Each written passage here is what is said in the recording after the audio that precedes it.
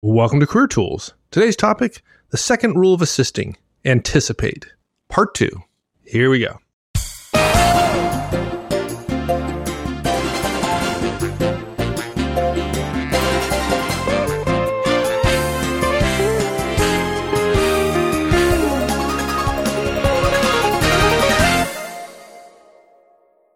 Okay, look, basically, you've got to use a checklist. You've got to have reminders. It can be handwritten. It can be on the computer. Doesn't matter. If you ever need someone else to carry out this task for you, either temporarily or permanently, training a replacement or a stand-in is way easier if you have a checklist.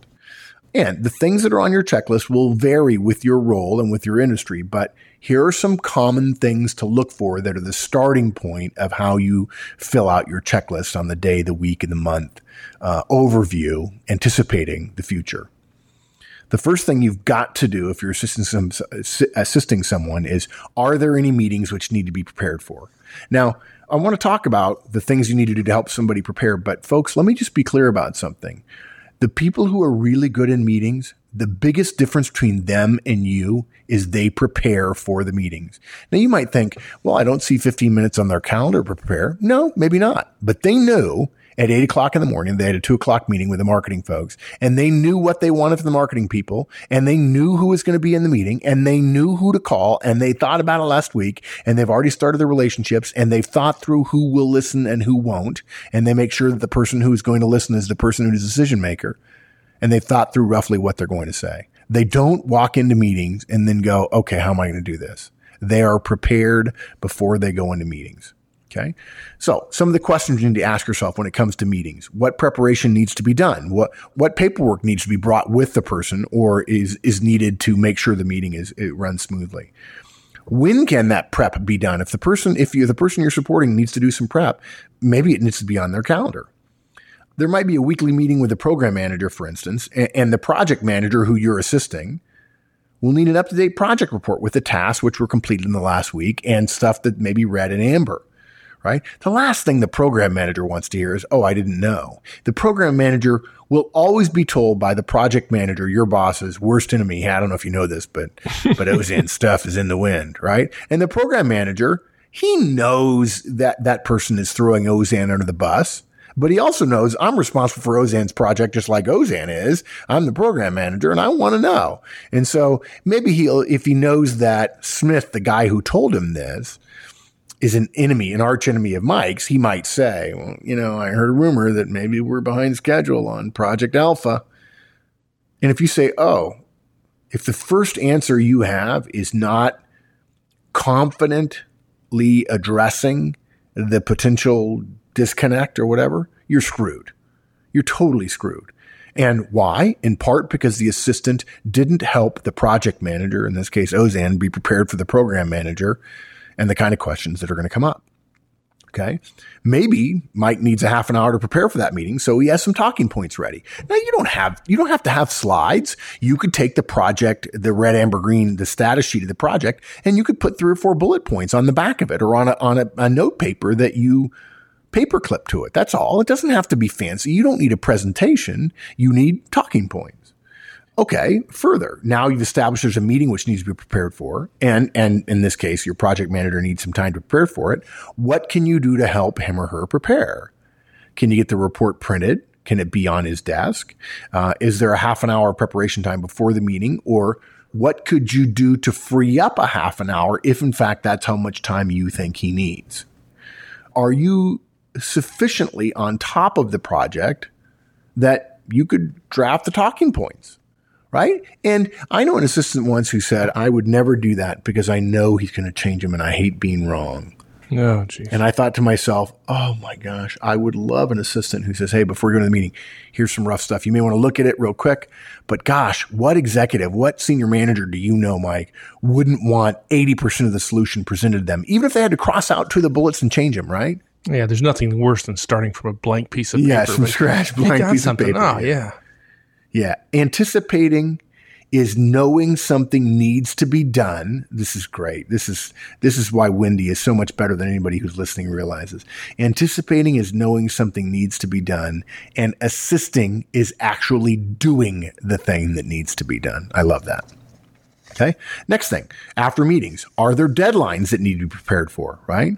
What preparation needs to be done around deadlines? How long is the work going to take? When you're an assistant, you become a really good backward planner. Okay, the deadline's Friday, but he's busy all morning Friday. So really the deadline's Thursday afternoon. He likes 2 hours, but he generally won't do creative work in the afternoon. So it's got to be in the mornings. So this meeting that's now 10 o'clock on Wednesday morning that one of his directs requested, we're going to have to move that to Thursday afternoon so I can free up some time Wednesday morning and Thursday morning for him to get the work done. That's the kind of thing. That's thinking ahead.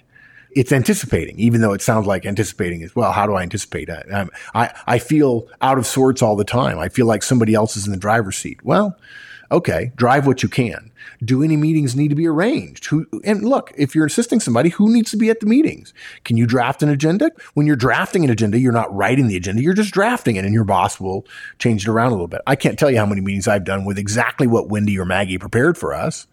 And maybe it wasn't the perfect agenda that I came up with, but it took 0 time and it was an agenda. So the amount of time it took me as the denominator and the agenda itself as the numerator, the efficiency of that for me was infinite because it took me 0 time. And an infinite value around an 80% solution I will take every day. Absolutely. Yeah. Yeah. So if a document needs drafting, yeah, there's a risk that if you're an assistant, you draft something, it's going to be wrong. It could be wasted work. But if you're smart and you're tuned into your environment, and hopefully you are because you listen to Career Tools, obviously, it's likely you're going to get at least halfway there. And now look, there are some people who don't like being halfway there. Folks, that's your own personal bias against the 50% that you think of as wrong. But most bosses will see that as 50% less work that they have to do. Saving somebody 50% of the work they would have had to do, even if it would have taken them 50% less time, is still a huge benefit, to Mike's point about the blank page. Next, are there any tasks? We've done meetings, right? And now we've got deadlines, and now we're going on to tasks. Are there tasks which need to be done? Who needs to be involved in the task, right? Who needs to support your boss, your manager, the person you're assisting? Who might need to be involved that you need to communicate with? When do they need to be done by, the task itself? Is there time scheduled to get them done? And folks, if you're talking about a senior person, if there's no time scheduled to get it done, it's not going to get done. The stuff gets done is the stuff that's scheduled to be done. Is there any preparation that can be done that you could do? And again, the standard is not, could I do it as good as my boss? The standard is, could I do some of it to make it a little bit easy? Especially, look, if these are regular tasks, if you shattered the principal doing the task this particular time, doesn't that make the delegation of it to you easier? You could do it next time. If you've already proven you can do it. Yeah, exactly. And this is one way your job gets bigger without having work delegated to you. You volunteer for it. I'm amazed at the people who don't think of volunteering as a good thing. They see the avoidance of delegation and the avoidance of volunteering as a good thing. And I got to tell you, folks, that's a zero-sum game that if everybody in your company played it, your company will be out of business in 10 years. Smart people say, no, I'll do that. I know I don't have time, but I'll figure it out. And what used to take me 2 hours over in this other area, I'm going to figure out how to do it in an hour so I can free up that hour that I would have spent on this other thing. I'm going to spend it on this thing. And I'm going to be seen as somebody who's a team player. Now, this is probably my favorite one, and this is hugely influenced by Mike convincing me that OmniFocus is a good tool and me learning about getting things done from David Allen. We're using the word context here. What context will this person be in the same way that getting things done does. Context can be defined by the set of tools that are available. You're at your desk, for instance, or by the presence of individuals or groups. Like I have a Mike context so that if I'm in a meeting with Mike and he and I have 5 minutes before a client gets on a call or whatever, I can cover stuff that's in my Mike context. Like, please, can I have a day off from being on the road? Please, sir, please, can I have a day off? I really want to go home. No, stop your whining. No, okay, darn it. I should have waited till I had more time when we weren't recording. There you go. I'm just kidding, folks. I'm just kidding. Mike doesn't make me go on the road. Clients do, but Mike doesn't. Look, there's certain work that can only be done at your desk, right? So that you have you could have a context for your desk. There's work can be done on planes or in hotel rooms. That's a constant decision for me. What can I do on the plane? And it actually used to be easier because, of course, didn't have Wi-Fi, didn't have email. I've gotten better about ignoring go-go in-flight in order to write on planes. But context is helpful. Not having any phone interruptions on a plane, I find, is helpful. Just play this scenario out in your head, right? Think about the difference between getting in the office. I got a busy day in the office, and my assistant gives me a list of people that I need to call, phone calls I need to make, right? And I already got a busy schedule, right? Versus, my assistant being aware of what I'm doing, knows that I'm going to be in the car going to a client site for the next 45 minutes. And before I walk out the door, because he knows that I have hands-free set in my car, right? So before I go out the door, he gives me a list of the people I need to talk to. I mean, that's being aware of the context I'm in and knowing, hey, Mike's in the car for 45 minutes. He can listen to the radio or he can make some phone calls. Yeah. Folks, for those of you who don't know it, there is a there's a well-regarded, well-known sort of habitual practice of highly effective senior people in organizations, which we're talking about people that might be well-known either in the political or the organizational, the commercial spheres, and even the nonprofit sphere as well. And it's called a call sheet. And their executive assistant puts together a call sheet for them. And that's their call sheet for the day. And when they're not with someone, when they're waiting for a meeting, when they're in a cab, after they go through security, when they're waiting in a lounge, when they're just finished the meeting and everybody's left and there's a half an hour before the next meeting, but they don't have time to get back to their office in another part of the complex, the Googleplex, for instance, they have a call sheet and they pull out the call sheet and they utilize those 20 or 30 minutes and make phone calls. It used to be the call sheet was something you did when you're at your desk, but now you can do it almost anywhere. But that's context, right? So you ask yourself, what context is the person I'm assisting going to be in? And ask what work could be done or not done. Now look, you might think to yourself, well, I don't want to overburden them. I don't want them to carry around some work that doesn't get done.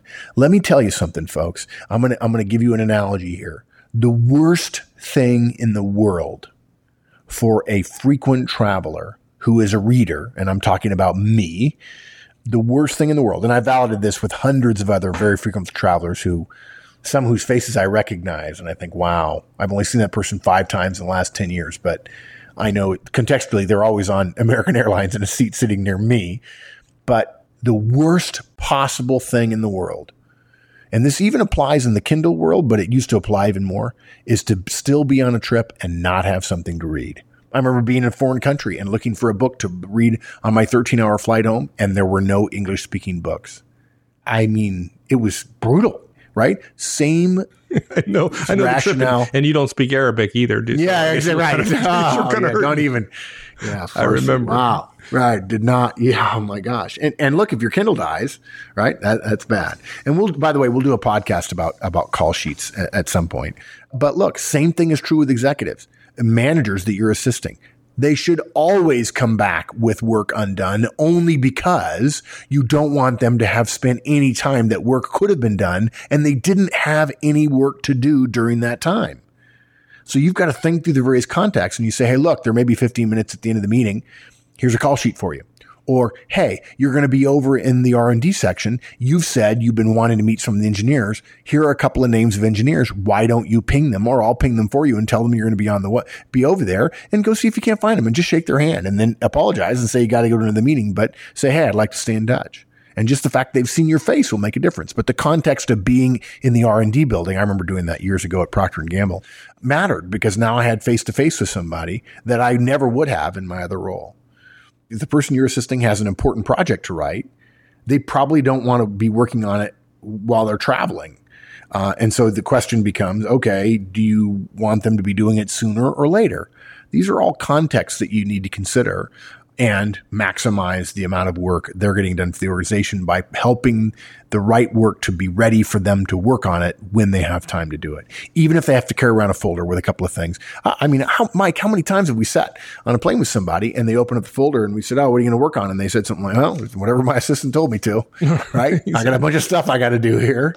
And that doesn't bother them. They're not thinking that somebody else is controlling their life. They think, wow, this person is making it easy. I remember a story about a bricklayer, the best bricklayer in the world. I'm going to get this wrong, because I don't remember the exact context of the story, but the bricklayer hired an assistant and he told the assistant what he wanted. He wanted precisely this thing Only one thing he wants from the assistant. Only one thing. He wants the brick stacked neatly right here by his right hip as he's sitting on his scaffold.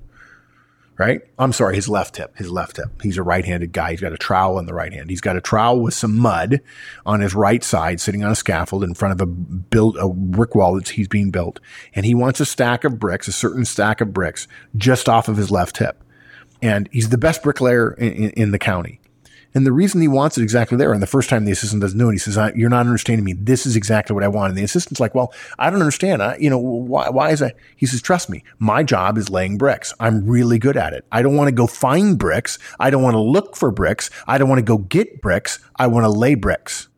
And so when you watch this bricklayer, all he would do was worry about the trowel and having the right mud, and he would reach almost as if, it's probably a stupid analogy, folks, but if he were a left-handed gunslinger, he would reach to his left hip while he was sitting on the scaffold and stacked up maybe 4 or 5 bricks high was a pile of bricks. He didn't even have to look. He would just reach, touch, feel the brick, put it in front of him, lay some mud down, put the trowel on it, take the extra off and put the trowel back in the mud, and then reach, and there was another brick right there. And he didn't have to go looking for bricks. And he laid 20% more bricks than everybody else, which meant, by the way, that he finished every house that he was commissioned to do in 20% less time than everybody else. That's why he was the best bricklayer. And because all he had to do was worry about the mud and the brick and not where the brick was or going to find the brick or preparing the brick or any of that other stuff, his quality was better than everybody else because he only had to worry about putting it up there and getting the mud off and making sure the mud was the right amount. He reduced his uncertainty enormously. I know there's a bunch of practical jokers in the audience. If your boss happens to listen to Manager Tools and she's asked you to listen to these Career Tools podcasts and you've heard this, you don't get licensed to go put bricks in your boss's briefcase before they go on their next trip. That's not the point. I want you to be a good bricklayer, so here's a brick. Yeah, no. But look, you know what, folks? You have to be humble enough to realize that putting bricks there for that person is valuable. It really is. And doing it well is something to be proud of. Anything, excellence in anything, plumbing or philosophy, is worthy of praise. If you're the greatest bricklayer's assistant, you're going to end up working for the greatest bricklayer. And that's going to be something worthwhile. It's like the old saying about the traveler walking down the road and he sees a man toiling over a stone. He's got a hammer and chisel on it, and he's got a miserable look on his face. His face is sweating. He's working hard. He says, "What are you doing?" He says, "I'm trying to chisel this damn stone." And a little bit later, he comes across this guy and he's also a mason. He's working with some stone. He says, "Yeah, he looks like he's doing okay." He says, "What are you doing?" He says, "Well, I'm shaping this stone." And then he comes across a third mason and he looks down and this guy has this beatific look on his face. He's just happy. It's like he's singing in his head. He's whistling. And he just seems relaxed and he's working just as hard as the other guys. And he says, "What are you doing?" He says, "I'm building a cathedral." Right. And he's got the mindset. And if you're an assistant, you don't have to think of yourself as an assistant. You can be one of the cogs that helps the cathedral be built. And that takes humility to say, this has to be done well. What did Patton say during the movie Patton? He said, the bravest son of a bitch I ever saw was a guy trying to repair a wire in front of withering fire. Somebody's got to repair the wire, sir. So I'm going to go do it. It's just wire, but it's worthwhile. Exactly. Now, context, not only, where the person is going to be, but who the person is going to be with. So, for example, if the person you're supporting is going out the door to a meeting, right? Obviously, okay, you've thought ahead. They're going to be in the meeting, so they need certain materials. You might arrange to have particular documents. You might have briefed them ahead of the meeting. There's a whole bunch of stuff you could have done to the meeting. But the next step is thinking about, okay, who else is going to be in that meeting? Right. And if there's 2 people in the meeting that the person you're assisting needs the support of, or needs to get a question answered, or needs something from them, why not put that in front of your boss as well? Yeah. For the classic one is Wendy telling me, "Don't insist Mike go along with you on this, because if you do, don't forget next week, you guys have to agree on this other thing. And if you insist too hard, he's going to push back on the other thing." I'm like, oh my God, thank you, Wendy. Because I could have easily pushed and I bet you would have acquiesced. The problem is next week you'd remember that I pushed and we would have had a tougher conversation about something bigger. And that's what she did when she anticipated that. So you ought to know who that person is going to be meeting and the meetings they're going to, and you ought to have agenda lists. a list of all the things you want to discuss with a certain person. It's like a Mark or a Mike context for me. I've got a million things I need to talk about with Mike each week, but if I'm home, and I'm not often home, but if I'm home, I'm in Texas and Mike's in Virginia. And the funny thing is we just can't lean over and say, dude, I just remembered something I got to tell you. And we wouldn't get anything done if we spent, every 5 minutes calling each other with the things that just popped into our head. So we start a list of all the things that we want to talk about to each other about. And when there's a team call, or when Mike calls me and says, hey, I want to let you know about this, that, or the other thing, or hey, by the way, the new Android app is actually functional, then I can say, hey, look, I got a couple of things I want to go over with you real quick. And now we're not calling each other incessantly, nor are we missing the ability to talk to one another. And some of you may say, well, that's what email's for. I get it in my head and I send out an email. Yeah, okay.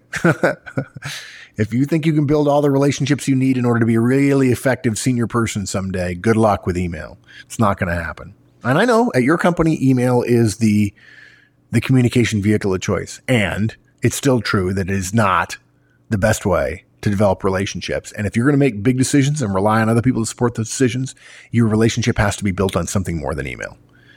As I said, Mike and I have a list of stuff we can talk about, and we go through our list pretty quickly. So consider who that person you're supporting is going to be meeting. Is there anything she should talk to him about while they're together or on the phone? Anything you can remind them of. Don't forget X. Don't forget Y. And that's on the agenda list that's associated with the context of the person they're meeting. Another one, this is another one that I love, that is one of my criteria for separating good from bad assistants when I'm working with an executive. And that is, can you see any calendar clashes? The easiest one is two things happening at once. But the other thing, the bigger one, is no time to prepare for something important, right? There's a big meeting on Friday, but there's no time on the calendar to do the deck to prepare for the meeting, or there's no time to rehearse, or there's no time to pre-wire the deck with other people. So finding a potential clash in terms of not enough time or too much time or time ill allotted to things, those are also calendar clashes. And you need to rearrange the calendar to support the primary things that the person you're supporting is doing. There are a couple others, right? Look, vacations. If there are vacations coming up for the person you're supporting or people on your team that need to be covered for, what preparation needs to be done. I'm amazed at people who don't realize that a couple weeks before vacation, everybody ought to know what's going to happen when they're on vacation. And then people say, well, I don't have time to do that, and so I'll be busy checking in on vacation. Well, it's your fault. No offense, but it's your fault, right? You're not the President of the United States. You're not the Prime Minister of the UK, right? You're not the Premier, and you don't have to be connected 24/7. You don't carry around a nuclear football. Okay. You don't have an aide that's up all the time that will bring you coffee and sandwiches at 2 a.m. while you meet with foreign dignitaries. You're a manager or an executive or an assistant, and you can go on vacation. And if you plan well, and if you're a manager, if your assistant plans well for you, you can go on vacation and not check in, or just get a daily digest of things. And generally the rule is don't action things while you're on vacation. Yep. And then the other thing related to the calendar, did anything important happen yesterday which will affect any of the work going on? Now, remember, you're planning each day, and so you're going to be getting updates throughout the day, which will go into your list for thinking about tomorrow. Things like overnight emails, potentially causing a change, phone message, right? All that stuff. Right. Now, the important part is, okay, you reviewed all this stuff. And then for all the things that during this review, where you found there's potentially an issue, then you just ask yourself, what can I do? Not with this shrug of the shoulders that, an expectation of the answer being no because you're not powerful enough, or you don't have enough rank, or you're not high enough up the hierarchy, you don't have the right relationships, right? Assume, because it's true, that there is something you can do, and figure out, okay, what is it? Yeah. It's simple. It's what can I do, right? You say, okay, what has to be done? I'll give you a good example of this. I think there are a lot of assistants. There are a lot of people who are assisting someone much more senior in a special role as an aide, an assistant manager, an assistant executive, assistant director, something like that. And they think, I've got to avoid being wrong. And that's not what the executive wants. There's a great story about Churchill during World War II. He buzzed his assistant, and he said, bring me my clop. And the assistant was out, and so there's a temp in. And boy, if I could come back another life, I'd come back as Churchill's assistant, right? And all of a sudden, like 5 minutes later, Churchill wonders what the hell's taking so long, and in staggers his assistant with a 5 or 8 volume history of the Third Reich. I may be wrong about that. No, that couldn't have been the Third Reich. It may have been history of the Roman Empire or something like that, or history of the British peoples or something like that. An 8-volume set of books written by a guy named Klopp. Maybe it was Prussian Empire or something like that. And he looks and says, my God, what is that? And she says, well, it's these books by Klopp. He says, no, I want my Klopp. You know the sound a stapler makes when you hit it? Klopp. That's a Klopp. He called his stapler a Klopp, right? Now, here's the thing. If you listen to that story and you thought about being that assistant, you were mortified. I bet you'd be surprised to learn that 80% of the executives would smile and go, well done, trying to figure out what the hell I meant and doing the best you could, not knowing what the hell a Klopp is, right? God dang it. And, in the absence of information, attack, do something, take an action, right? And so when we say, what can you do? We don't ask you what you should do if, in fact, there's low chance of it being wrong. You do what you believe is the right thing to do. You take action, okay? You don't expect the answer to be nothing. You expect the answer to be, I can do a whole lot and I'm going to do as much as I possibly can, even if 30% of it is wrong, because the 70% that's right, your boss is going to say, wow, this is great. It's not bad to bring in a set of books when your boss wants a stapler if you believe you're headed in the right direction. Okay. Maybe you could pull the documents together for a meeting your boss is having. Maybe you could inform some people of a situation, get their buy-in for a problem-solving meeting. Imagine I was your assistant and I said, hey, look, I cut this one meeting short by 15 minutes, or I told them the meeting's going to go on, but I told them you're leaving in 45 minutes. So hopefully they'll make the decision before then, or you can drive the decision before you leave and they can stick around and chat afterwards.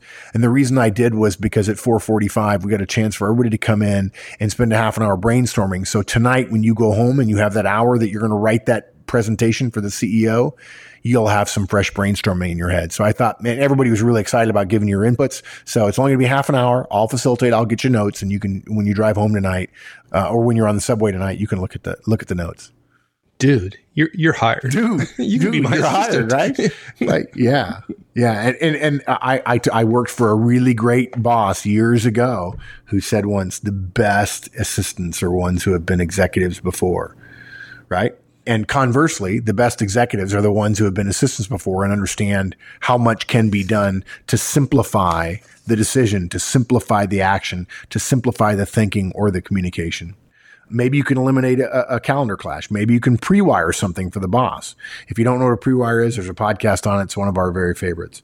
Maybe you can speak to somebody to ease a problem or prepare the road a little bit for your boss.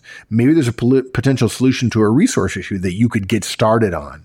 Maybe there's some options and you can figure out cost benefit on the various options before your boss goes, oh, okay, what are the cost benefits? And you say, well, actually, here's a one pager that might help you. And you're like, the boss goes, oh my gosh, this is great. So can you do any of the work? And the answer is often yes. Not as well as your boss, not as fast as your boss, not perfectly, but those are not the standards. The standards are, can you do some of it reasonably well? And that will save your boss some time. Not as much time as you spend. If it takes you an hour to save your boss 15 minutes, that's not a bad trade-off, depending upon what you're working on. None of these questions, by the way, ask, what do you want to do? Or even, what will you do? But the question again is, what can you do?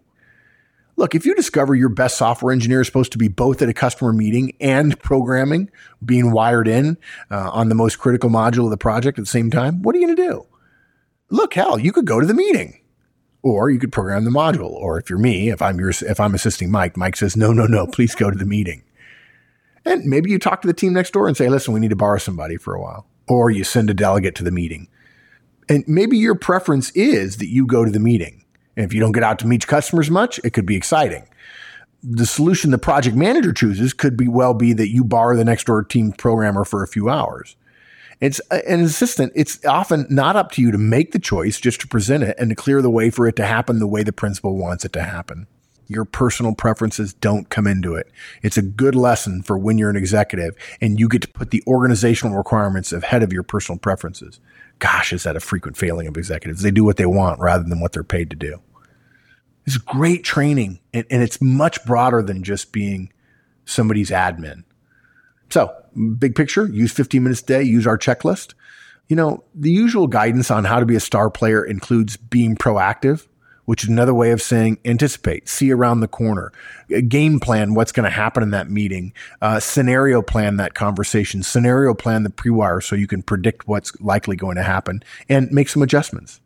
Most guidance doesn't tell you how to do that, how to be proactive or how to anticipate, but this is career tools and we do. And look, folks, it's not rocket science. Anticipation, like so many other things that sounds hard, can be broken down into actions and practice. And the more you practice, the further you're going to be able to see ahead, the more proactive you'll be able to be. And that's what makes great executives, people who can see into the future and deal with that uncertainty and be proactive about addressing it. I like it. Awesome. Thanks, my friend. My pleasure, partner. We'll see you.